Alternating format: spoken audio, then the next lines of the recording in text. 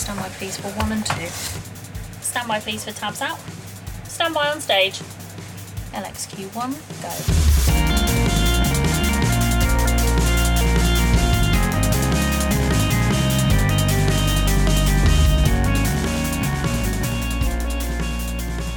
Hello listener, and welcome to the inaugural episode of Standing By. Standing By is yet another theatre podcast. My name is Alex Fernandez, and I'm going to be having conversations with the folks who make it their business to stay out of the limelight. Literally. Stage managers, technicians, designers, puppet makers, projection mappers, the people who keep everything running in the vast machine that is the performance industry. I'm doing this because I realized over the years that I've had countless fascinating conversations with the people who work backstage. The technical theatre world is so odd, and the people who work within it operate in a subculture that has its own knowledge, language, and insights. I'm hoping to maybe tap into that subculture with the conversations here. We'll see how it goes. For this first episode, I spoke to Carl Oscar Sordal and Carly Hook, the production manager and stage manager of Richard Alston Dance Company. Carl was also the lighting designer for most of the pieces they were working on while I was with them. I originally intended for this to be 1 or 2 chats in a quiet room, maybe over a beer, but the nature of the work meant we ended up recording over the course of several weeks in a few different locations. This means the results are somewhat fragmented and the audio quality varies. We also throw around a few names and technical terms that may need some context, so there's an explanation of what they mean in the episode description. I hope you enjoy these conversations as much as I did.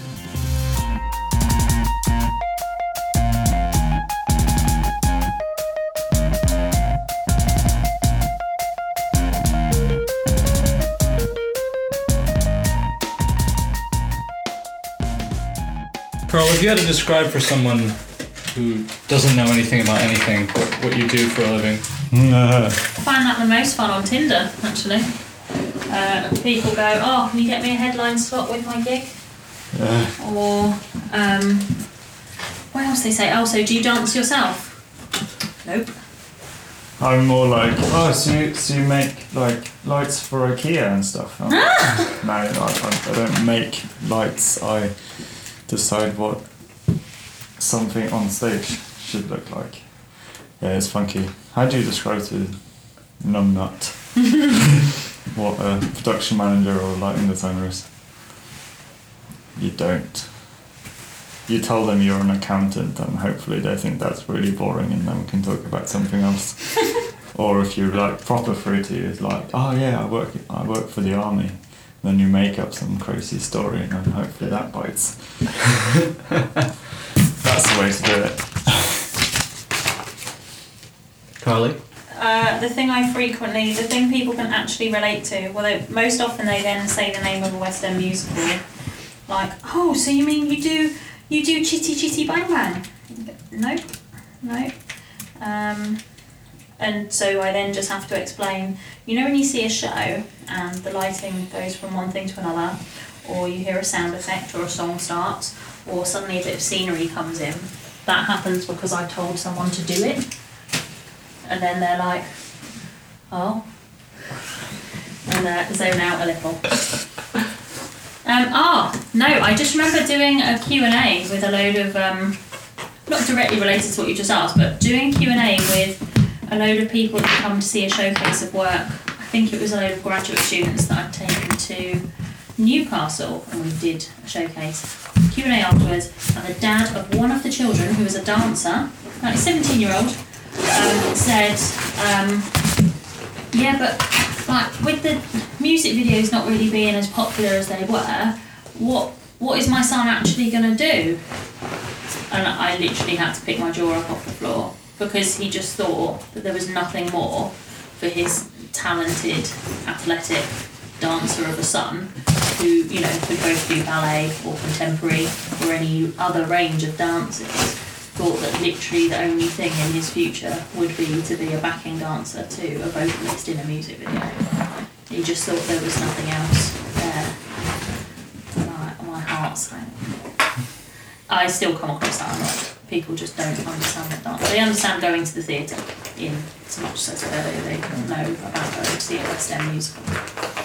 Or they've heard of the ballet. and that's it. But it's the same like with my parents, because I don't come from a cultural background at all. Like I'm the only one. So for them to come and see something that I've worked on has no meaning, because they don't even know what they're looking for. Like. No, and then don't you find you don't know what to pick to bring them to either? So they've come and seen, like with my ex-girlfriend, she was a dancer and she was on stage. So that they would go and see that because she was on stage and they could sort of relate, they know the person on stage. But like seeing something that I've worked on with people they didn't know was sort of not really interesting, because it was like, oh, he's done the lights for it. What's that mean? But they've come to seeing like some shows lately. So like related to what we talked about yesterday when Ashley came and saw my Cyprus premiere. But yeah, I think the industry, obviously we work in an industry where everyone knows each other. So for us, in this circle, we know what people do and what people don't do. But the majority of the world has no idea. Yeah. It's weird to just sort of start explaining what we do for a living.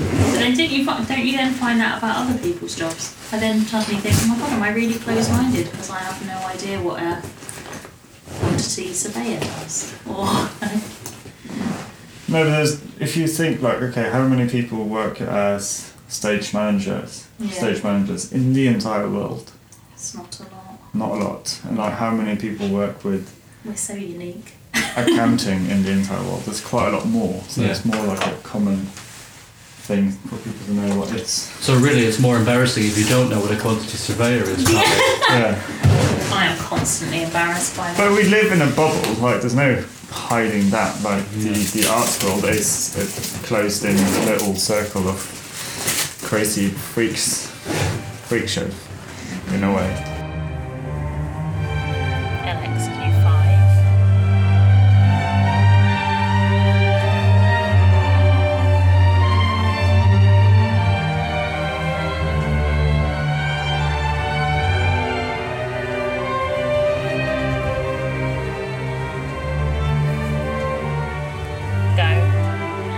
Thank you. Massive apologies. And leaving you dangling for so long. This is a question for both of you, do you feel a sense of ownership over, I guess, the company? Yeah, I think so. Our shows. No, there's definitely ownership, but I do that in every job I do. If I'm casual tech at the place, I feel ownership over the place. If I'm on tour with Austin, I feel ownership over that. But I feel like with Alston, particularly with this, there's these 10 people on stage that they're your responsibility, both of yours. Mm-hmm. Yeah, it's our theatre, they're our dancers. Yeah. It's our kit, it's my show. Yeah. It's everyone's show. Just like one of the things you said the other night was that you felt like one of the pieces had been taken away from you because of it being controlled by the computer. Yeah. So, whenever we do MIDI, A Great Invention, fantastic, and we've only moved in that direction in the last 2 years. But now that we've got it, it's just key. It's just fantastic. But then we go abroad or we switch up the programme or something and we end up doing that same piece but maybe with live musicians. And I'm like, I get to reclaim all those cues. They're mine. And then we come back from wherever we've been, where we've done that, and the computer takes them again. And then I'm sat there like, I used to call that stab. Yeah. Heartbreak. No, it's absolutely fine. And it gives me great joy to sit there and just see it occurring on the monitor and be like, okay, we worked really hard once, listening and feeling and adapting the timing of when it happens, adapting the timing of what it is, and it all comes together. But then that takes away from the adrenaline rush of making that thing happen nightly. It's a hard thing, like the whole technology. Like you can embrace or reject. you have to either embrace or reject. Like some people are saying, like, oh, you can literally cut away 2 technicians on tour and replace it by QLab. That's not what you're trying to achieve, but technology is there, so why not embrace it and use it for what it's worth? I quite like. Consistency is a thing with the computer, but obviously there's a human interaction to make things happen. But you don't need to like sack like the entire crew and do it on your own. Yeah. But that's why I like having those discussions with you when you've got your lighting designer hat on about the minor debates we have over whether that cue can be MIDI'd or not. No, because you're looking for her arm to do this. Yeah, but it always falls on the downbeat of this. Yeah. And yeah, and maybe we'll try it once MIDI'd in, a tech rehearsal and be like, no, or yeah, and then there it is, it stays. I enjoy that. Yeah. But specifically working with Richard, not so much with Martin, but he works so much with music and on the beat and with the tempo changes and everything. So the dancers are counting. Everything's on counts to the music. The musicality, it gets sort of mentioned and featured and praised in every review as well. It's literally, that's his style. So then to put it in with MIDI, because there's no improvisation, works because it will be at the same point, in the same point of music every single time. But with Martin, there's like floating around and there's probably no counts for some of the pieces.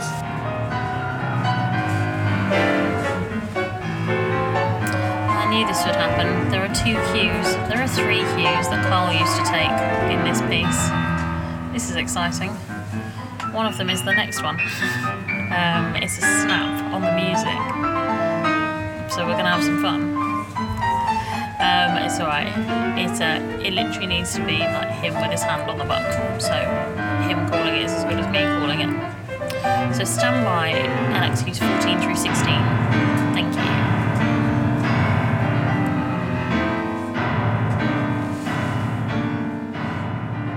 I mean, this touring thing takes up all your time.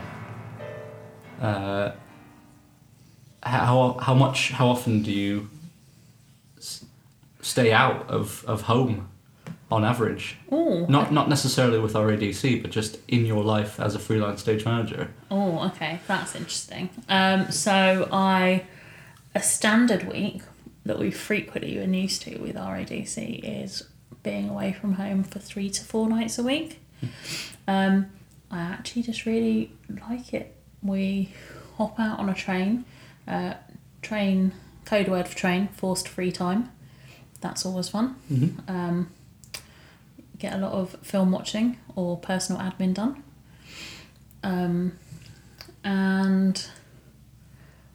But then I'm a great one for an opportunity being presented and me just going, yeah, that'll work, I'll do that.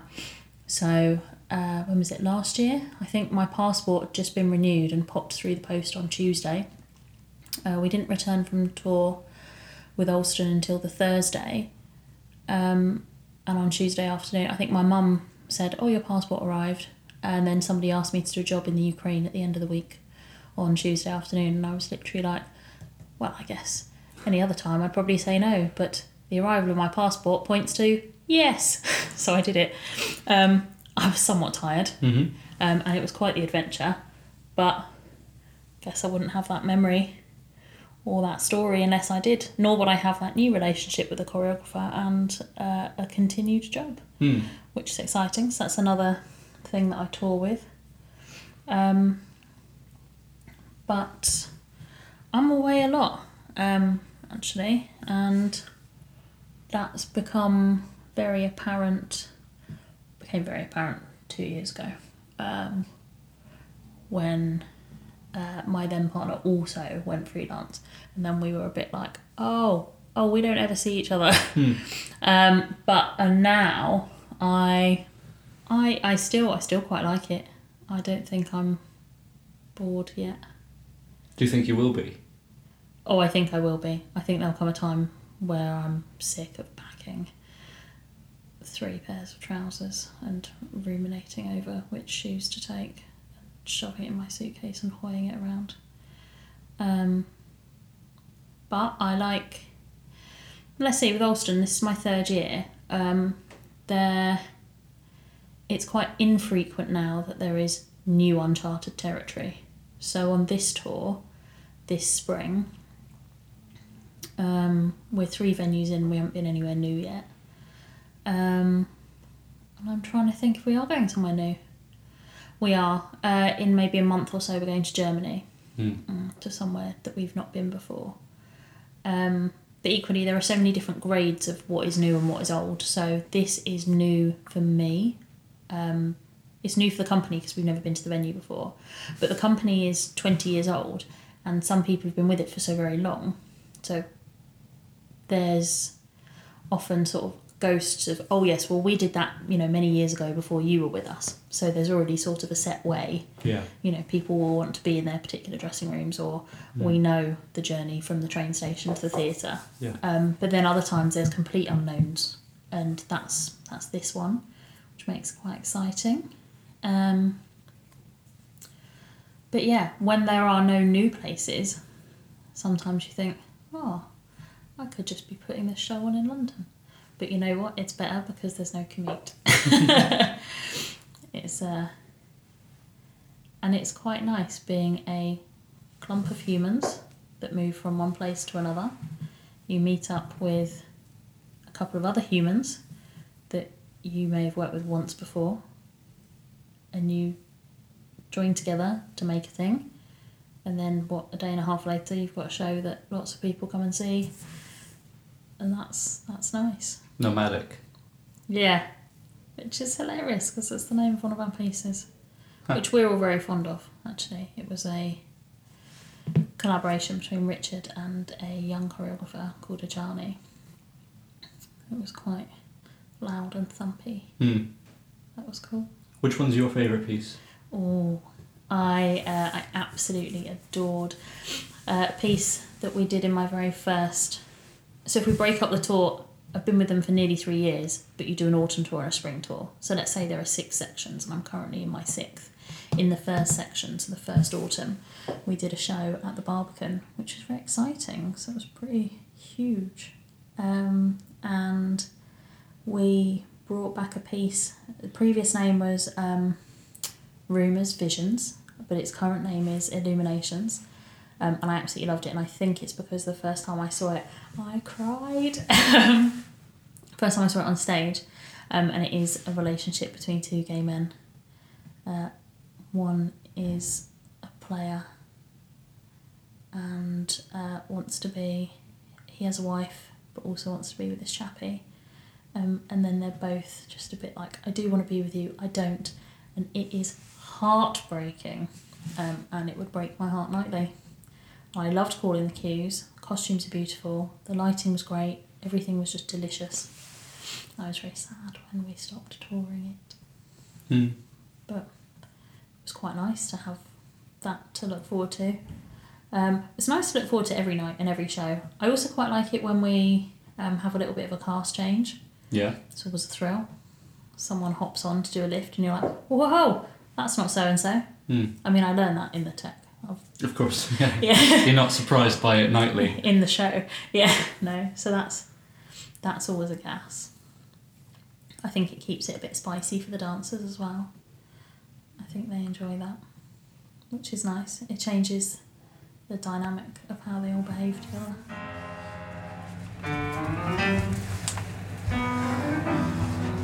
I nearly called it there. No, it's the wrong man. I'm standing next to the correct man.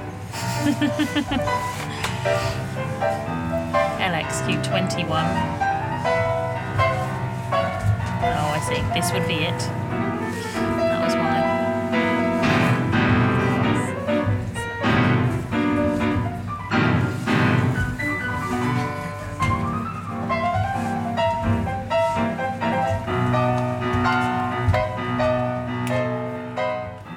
Why did you decide to go to university? To get away. From Norway. From Norway. But yeah, it was sort of to get away. It was sort of to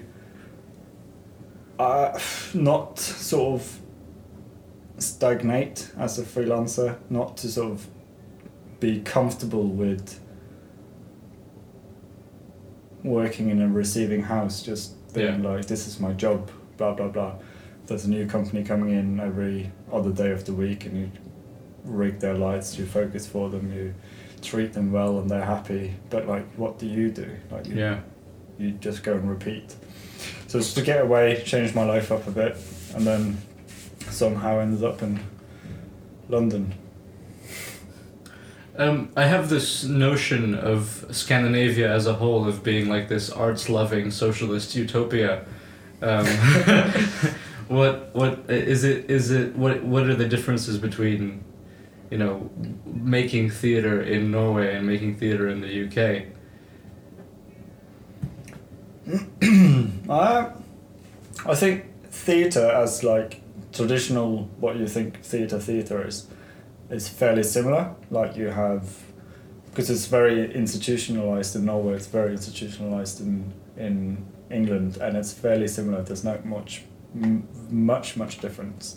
There's slightly less of this hierarchy of people in Norway. Right. It's more, it's a flatter structure. There's more team-based work. You mean technically, or like in all departments? All departments, from top to bottom, in a way. But that also depends on who you're working with. Some directors prefer it when it's really, like, they communicate with 3 people and they have people under them. Some directors like to have a whole team of people, and some directors wants to be part of a team rather than be the director of a team. Yeah. So you have all those sort of like variations, but I feel like there's more. It's more like even responsible. It's more like teamwork. Yeah. Than coming in like a lighting designer at the last minute and then throwing something on at the end. Yeah. Which I feel sometimes happens here. But I've been lucky. Like most of the things I've done here in England, I've been a big part of. I've been part of a process rather than being a lighting designer that got put on last minute. To sort of, can you put some lights on for us? Yeah.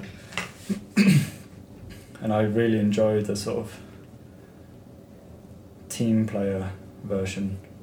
I think everyone does. To feel like you're part of the team rather than tacked on at the end. Tacked on at the end of a process where some artistic people have worked together for weeks and you suddenly come in the last 2, see some rehearsals and throw some lights in the rig, and you're like, yeah, this is my job. Why do you think that is the structure in the UK? Do you think it's because it's they don't have the money to pay somebody to actually be there in the rehearsals, is kind of stuck in, or is it more of a notion that the lighting designer doesn't really benefit from being in rehearsals for longer, so they're brought in at the end? I think I think there's a little bit of a culture in England, like, oh, do you want to have work experience with us, or do you want to work with us? It would look great on your CV. Do you want to... For exposure, working for exposure. Yeah, so. Working for exposure is like a thing, and like when I moved here, I said like one thing: I'm never ever going to work for free, regardless of who and what. Yeah. I'm not going to do work like 6 months for a theatre company, and it will look good on my CV. I'm like, no, that's not happening. If I'm working for you, you're going to pay me. It might not be much money, but I'm being paid. Yeah. So the whole sort of volunteering, getting things on your CV, getting experience, then use that later on to get a paid job, is sort of shooting the whole industry in the foot in a way, because you then end up with companies that can't ever afford to pay people, and they just siphon through people that are willing to put in minimal effort for free over and over and over, and they never actually get more funding because they've got away with less funding last time, and then nowadays funding are getting cut, so it's getting less and less, and then it's harder and harder to make a living for quite a lot of people. But also I think there's sort of traditional sense theatre, like from hanging back from ages and ages ago, where things were different. Things were more like a hierarchy of these are the important people, these are the crew, where you didn't really have a designer, you didn't have a set pointer, but you had like one person's vision and a crew working to facilitate. Yeah. And I feel some places haven't really left the facilitating era, where we are not artists, we are just facilitating. And I think some of that's hanging back, and maybe in Scandinavia and like the Nordic countries, we've moved into more that the designer is also part of the artistic team. So maybe that's some to do with it, but I don't know. Yeah, no, I think I've definitely experienced something similar to what you're saying, but I think it sort of disappears more and more the bigger it gets. Like the bigger shows get, the more that there is an acknowledgement of the artisan in the lighting design. Oh, my favourite word. Artisan. Artisan. What a star. Did you see where he stopped and where the light came up? He's a good egg.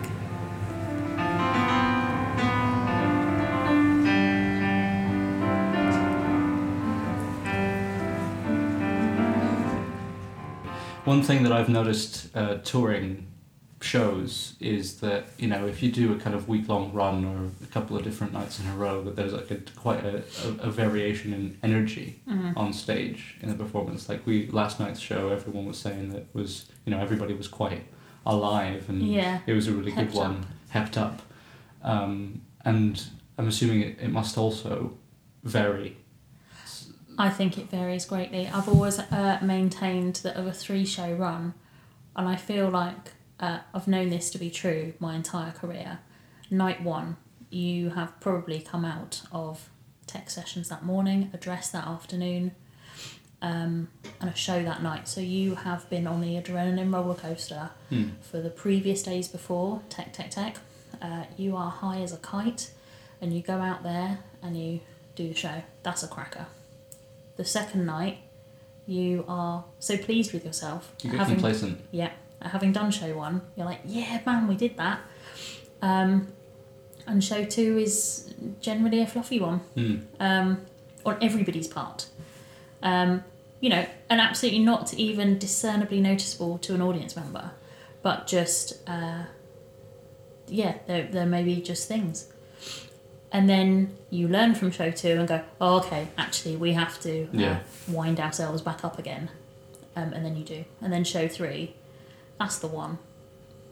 So I always maintain that to be true.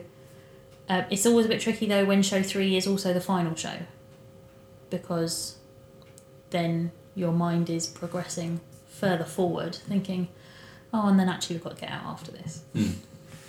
So... But because you know this to be true, is there anything that you can do to make that not the case, to make not the second one not a fluffy one? In the way that I maintain that dancers do warm up, and they do class, they do personal warm up, they do notes before every show. Yeah. And therefore it's my responsibility to have another look through my cue sheets and make sure, just because I closed my laptop, closed my folder at 9:35 last night, doesn't mean the next time I cast my eyes on it should be beginners. Yeah. I feel like I need to just have a little nosy first. And if only because that then makes me go, oh yeah, that was a bit of a close one last night. Great, I'll... bear that in mind. Yeah. And because you come from the tech or the dress with the muscle memory of having just done that 3 hours ago. Yeah. Well, I've just done this 23 hours ago. And my body's not holding the same sort of tension. I mean, I don't know, that could be everyone, that could just be me, but my favourite jobs are ones where, there could be the same group of people that I've worked with many times before, but like we come together there's a fit up on a Monday, tech, Monday evening, Tuesday day,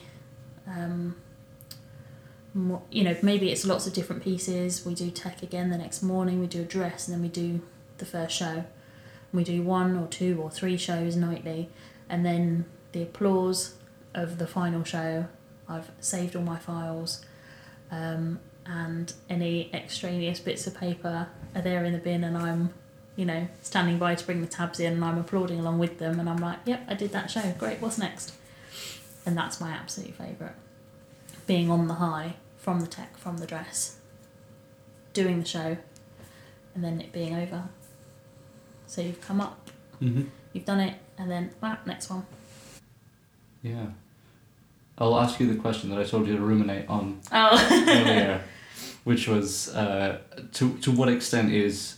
Because, I mean, on the face of it, like written down on a piece of paper, if someone were to look at the description of what a stage manager does, it sort of seems it's managerial. Yes, quite logistics-based. Logistics-based. So to what extent do you consider it to be creative? This is actually coming back to a conversation I was having with Carl earlier, and that, I mean, of the various roles of stage management, my preferred one is a DSM or just a stage manager, but I absolutely do prefer being a DSM, calling the cues, because I was about to say, you're wholly active. You are, if you don't say it, it won't happen. Yeah. So you're the one pulling it all together. From 7:30 to 9:30 every night. Creative.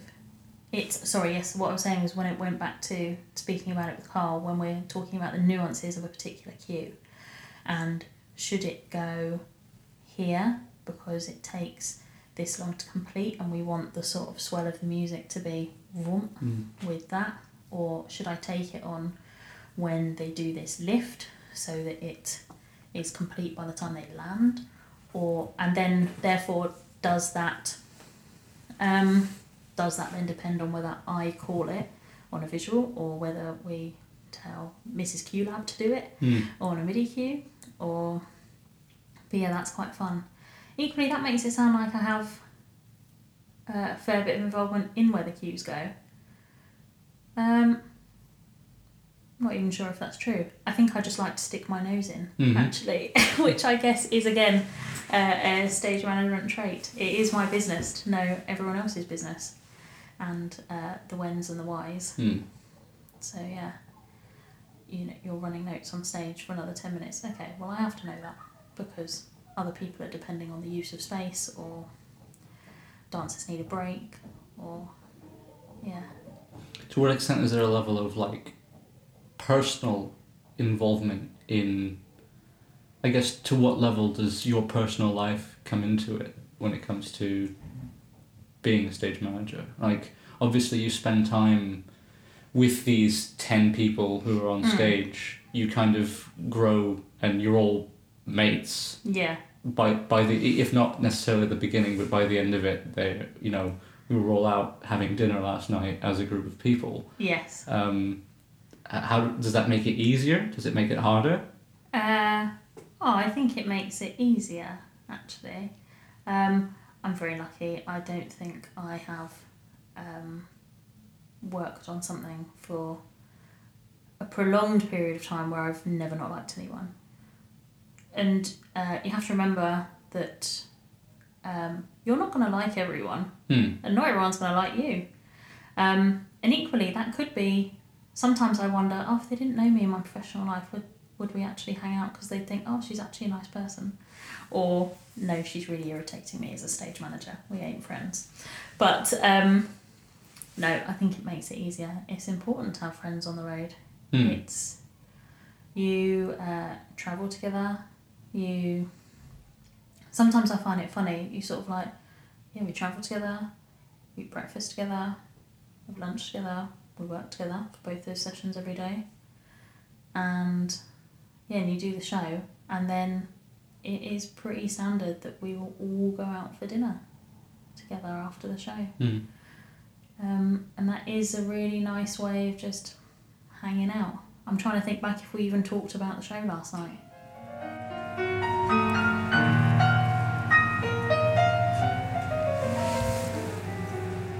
Alex, you 12, go. I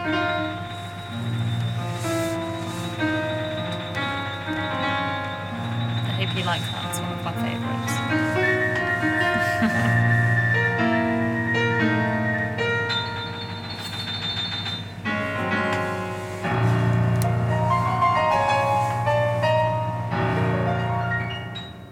Out of interest, do you think, like, for yourself, have you got an ultimate goal in mind? Like, do you know what it would mean to have made it, so to speak? Well, yeah, in a way, I did. Like when I found out that I was moving to London, I was like, okay, I'm gonna be premiering in Sadler's Wells. I'm gonna stand on the stage and take applause at Sadler's Wells. That's like, then I've made London. Yeah. And then that happened last March. And after, like literally the day after, I was sat at home being like now what? Like, it makes me like a bit sick, like thinking like, now what? Like, but at the same time, it sort of felt like I've been working so hard for so many years to sort of achieve that one goal. Yeah. And then when it suddenly happened, because it happened so quickly when it started, just balls started rolling, and suddenly I was like, shit, I'm going to be on stage at Sadler's and take applause on my opening night for my own lighting design. I was like, it's an amazing feeling, and afterwards I was like, what's bigger? Like, do I need bigger? Can I do it? Is there something else? Is it completely fulfilled? What's my next goal going to be? And I went through loads and loads of these like weird emotions and feelings after it happened. And I was like, what do you do? Do you just like carry on? It's weird because that's been such a big thing for so long, and then suddenly I was there and I was like, wow. Do you find a bigger, more famous dance theatre to have a premiere in? And is that the thing? Yeah. Like, it's like, but I wouldn't say like when we premiered Stronghold. You saw that last week? No, I didn't. Stronghold wasn't one of them. Stronghold was not one of them. Stronghold premiered in Brighton now in 2016, 15, I can't remember. About 2 years ago. When that premiered in Brighton, that was for me just as big in a way as doing the same thing but in Sadler's. Yeah. So I don't think the venue means anything, even though Sadler's Wells was like a definite goal for me. Like premiering Shackney in America, doesn't even need to know that was in like Montclair State University, but like America, it's also like a big thing. Yeah. But yeah, I'm like, still now I'm like, what is next in line?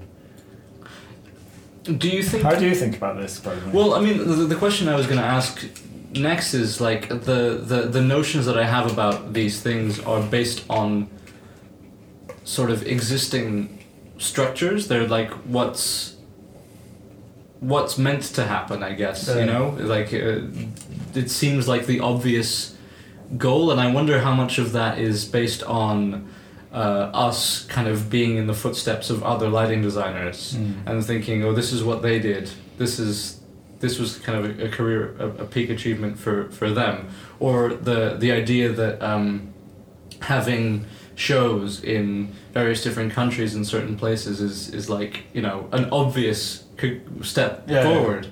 They're like obvious markers, whereas I think that the kind of more personal pleasures are sort of much more subjective. Yeah. So it's really easy to say I was on stage at Sadler's, but it's much less easy to say like, oh, it was the first show that my parents came to see or something like that. Yeah. I think like there's like, okay, what is the ultimate goal? What's the achieving bit? Like, are we working towards an ultimate goal? And I don't think so. No, like, I think the moment you reach a sense of perfect yourself, you have nothing more to do in this industry. Because then you stop working, then you stop progressing. If you think what you've done is perfect, then I think you as a creative is over. Yeah. Because then you've got there and then bang, no more. Find another job. Yeah. But I think it's like the same thing. Like people's life, like they want to be like a millionaire. Yeah. Like they work half their life to get there, and then when they get there, it's like, well, it doesn't feel any different. Yeah. What now? So maybe an answer to that question that you were struggling with is that it's less about where it is or what it is, but more about how the work, how proud you are of your own work. And it's like, I think it's also like the people around you are like, if you who do you need a compliment from for it to feel right? Yeah. So having the right people saying the right things to you is more important. I don't think it's about the venue, the time, or the size.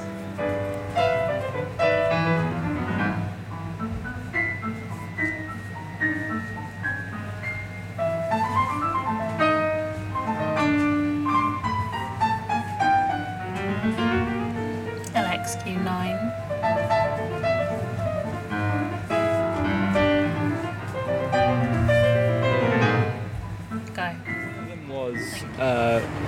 What does a career progression look like for a stage manager? Oh, yes. And specifically I'm talking about, do you think that you're quote unquote made or have made it? And how does that differ from somebody who might just be starting out or might be considering studying it and thinking about their own future? Interesting. Okay. By no means do I think I'm made. So that's a bonus. There's still plenty of life and experience and jobs to be done. Lots more exciting creative humans to work with. It's curious because I didn't exactly choose stage management. I started out in technical, in lighting, and then somebody said, do you want to DSM this project? And I literally was so blown away that somebody else believed I could do it, but I said yes. In the same way that once it probably didn't really suit my timing or anything, but my passport had just renewed and someone asked me to go to Poland, and so I said yes, and I went and did a job there for 3 days. And blimey, if you don't say yes, you don't get to do the fun, mad things. Yeah. So more saying yes. But after I did that project, I thought, okay, I managed that. It occurred. Everyone was happy, and the show looked great.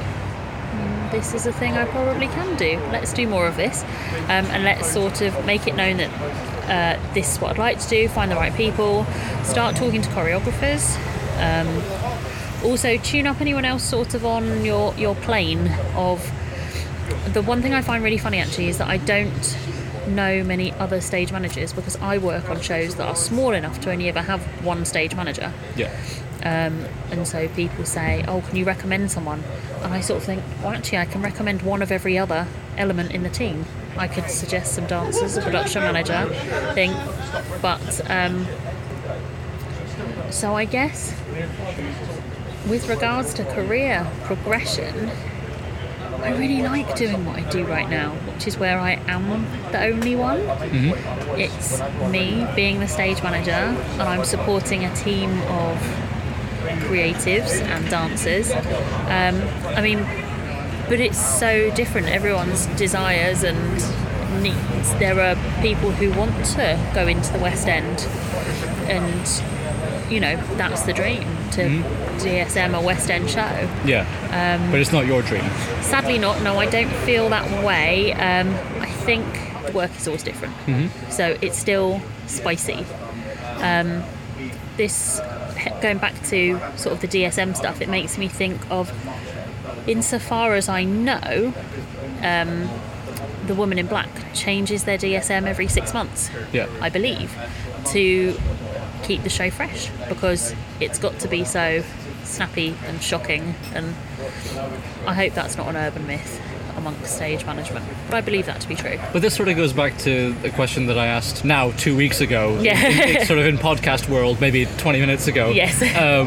About like the creative aspect of stage management, then yes. that sort of need to bring somebody in who is fresh sort of speaks to that being the case, then that Yes. there is definitely a creative role there. Yeah, that is true actually. Yes, it's not all call sheets and, you know, being told off for being late. Yeah. It is so much more than that. Stand by please, XQ7. Thank you. LXQ7, go.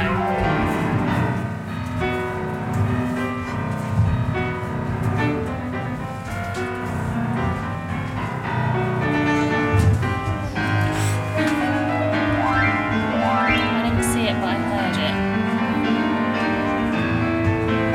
I think a small mishap with the couple stage right. I think they're fine.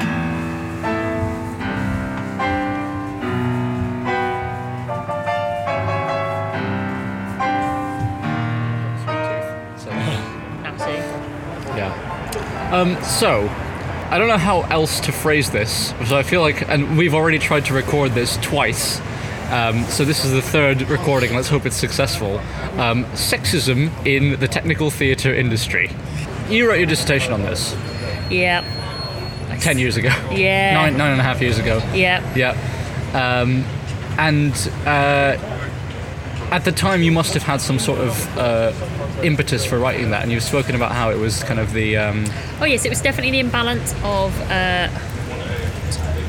male to female, the sort of parity across the course, with regards to being way more lads than Yeah. there were girls. Yeah.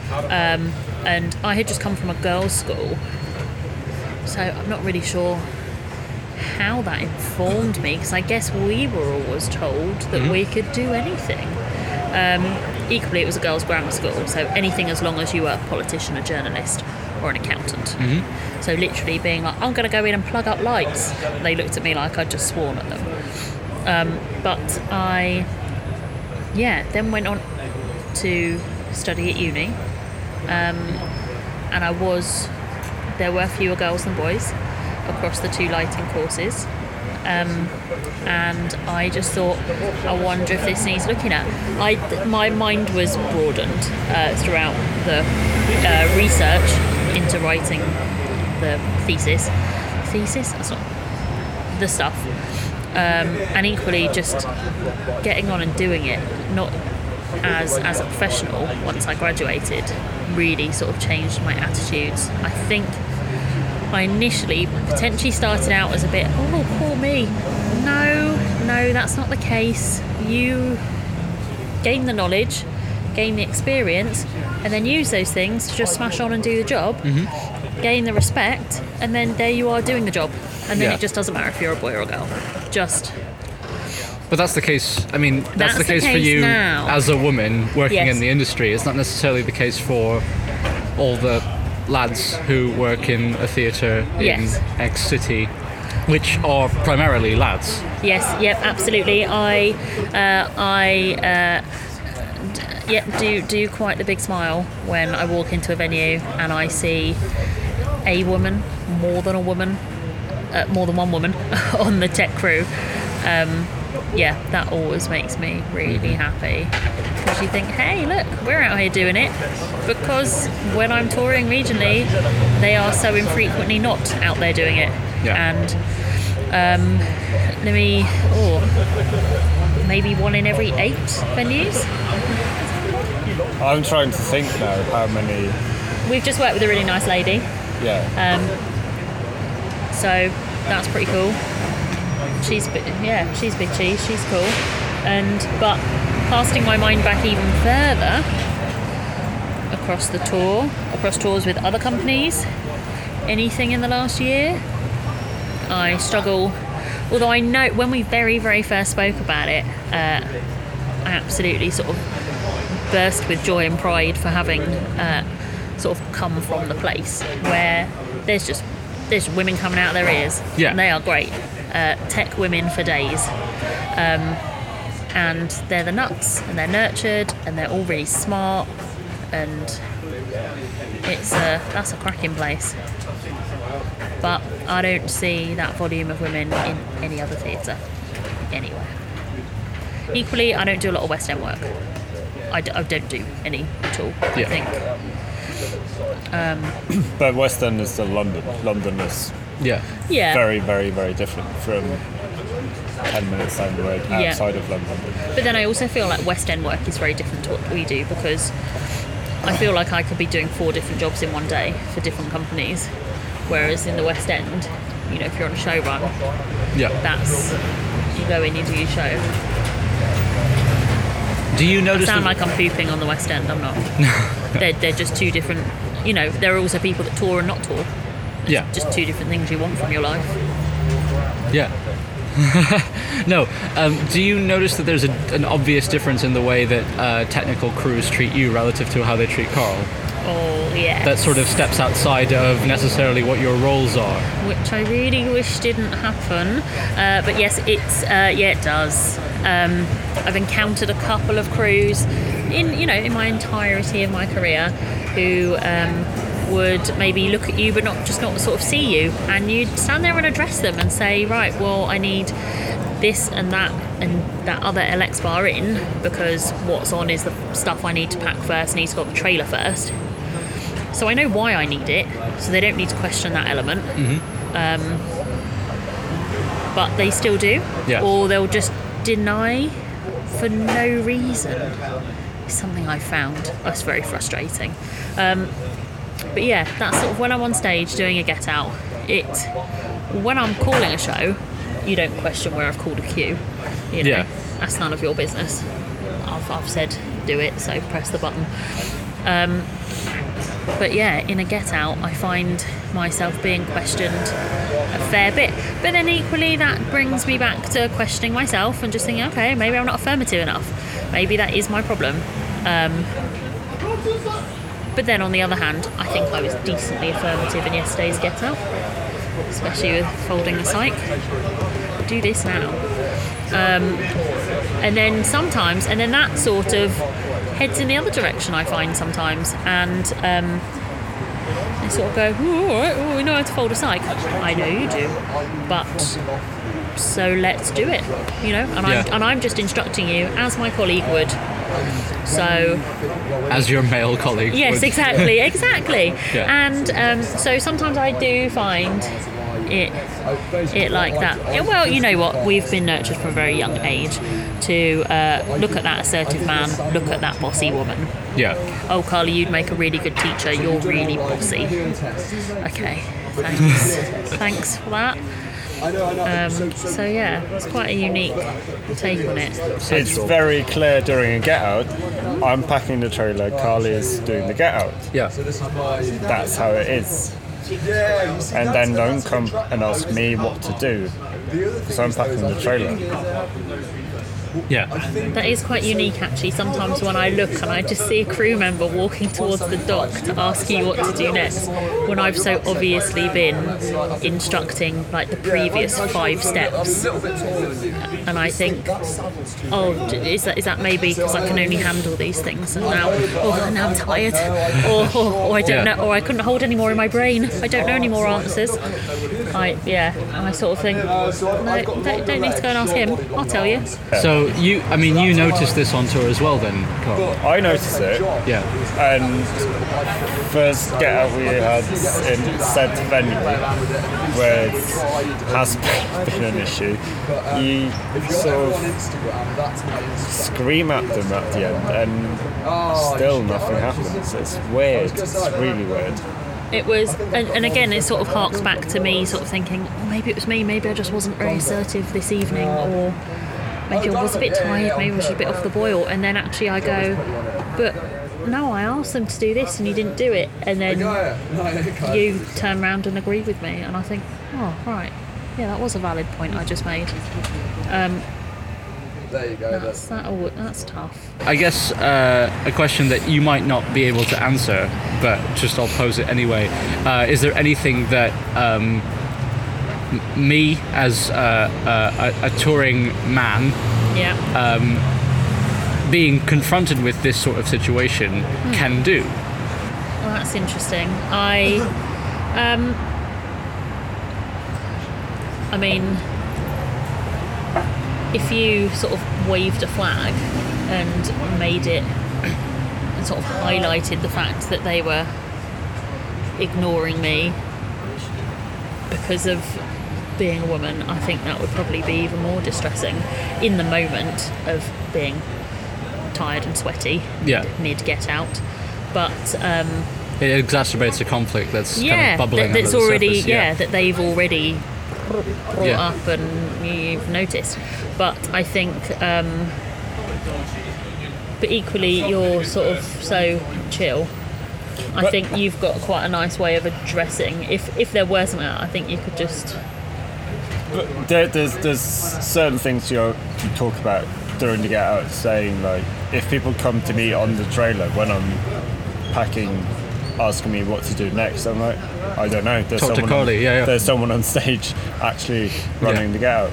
But there's also the sort of post thing of actually sending an email to the technical manager. Like, most things comes from top down.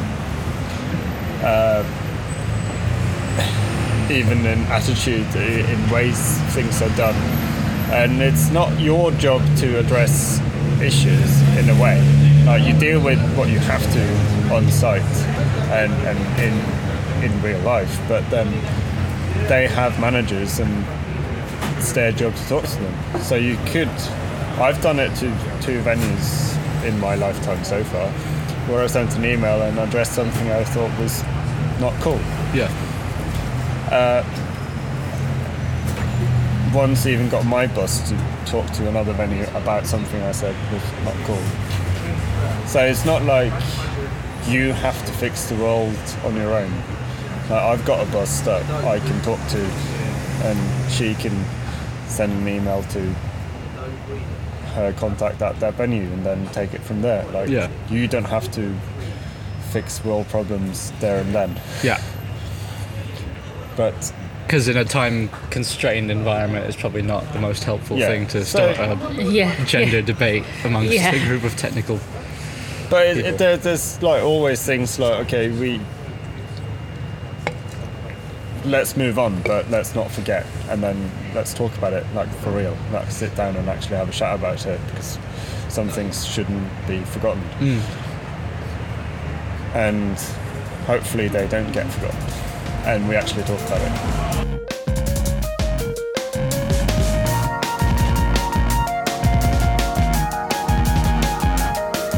Hi folks, it's me again. Thanks for listening to this first episode. I really hope you enjoyed it. The music used in the intro was the song Liker Type by the band Falcon Punch from their album Show Me Your Moves. You can find their work on Bandcamp. If you want to get in touch with me to give me feedback or just say hi, you can find me posting as OneFernie on Twitter. Let me know what you thought, or don't. I'm Alex Fernandez, and this has been Standing By. What's your favourite thing about being let inside?